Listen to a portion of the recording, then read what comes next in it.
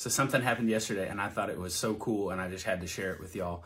As I was coming into work, like I do every morning, I filled up my water bottle, and we have a water dispenser, like a water fountain, where you can take the top off and you can set it down, and it'll just fill up the water bottle automatically for you. So I set it down just like I do every day, and I was just getting kind of lost in my thoughts. So I looked away for just like, it felt like a moment. And then when I looked back, the water just was just overflowing out of the water bottle, just going everywhere.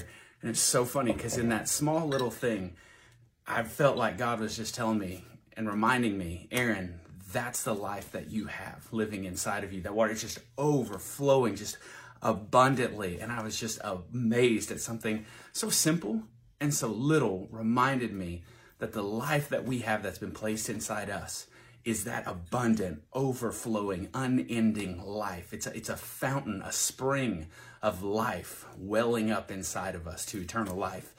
And we get to live with that every single day. And that's just incredible. I wanted to share that with you, and I hope you have an amazing day today.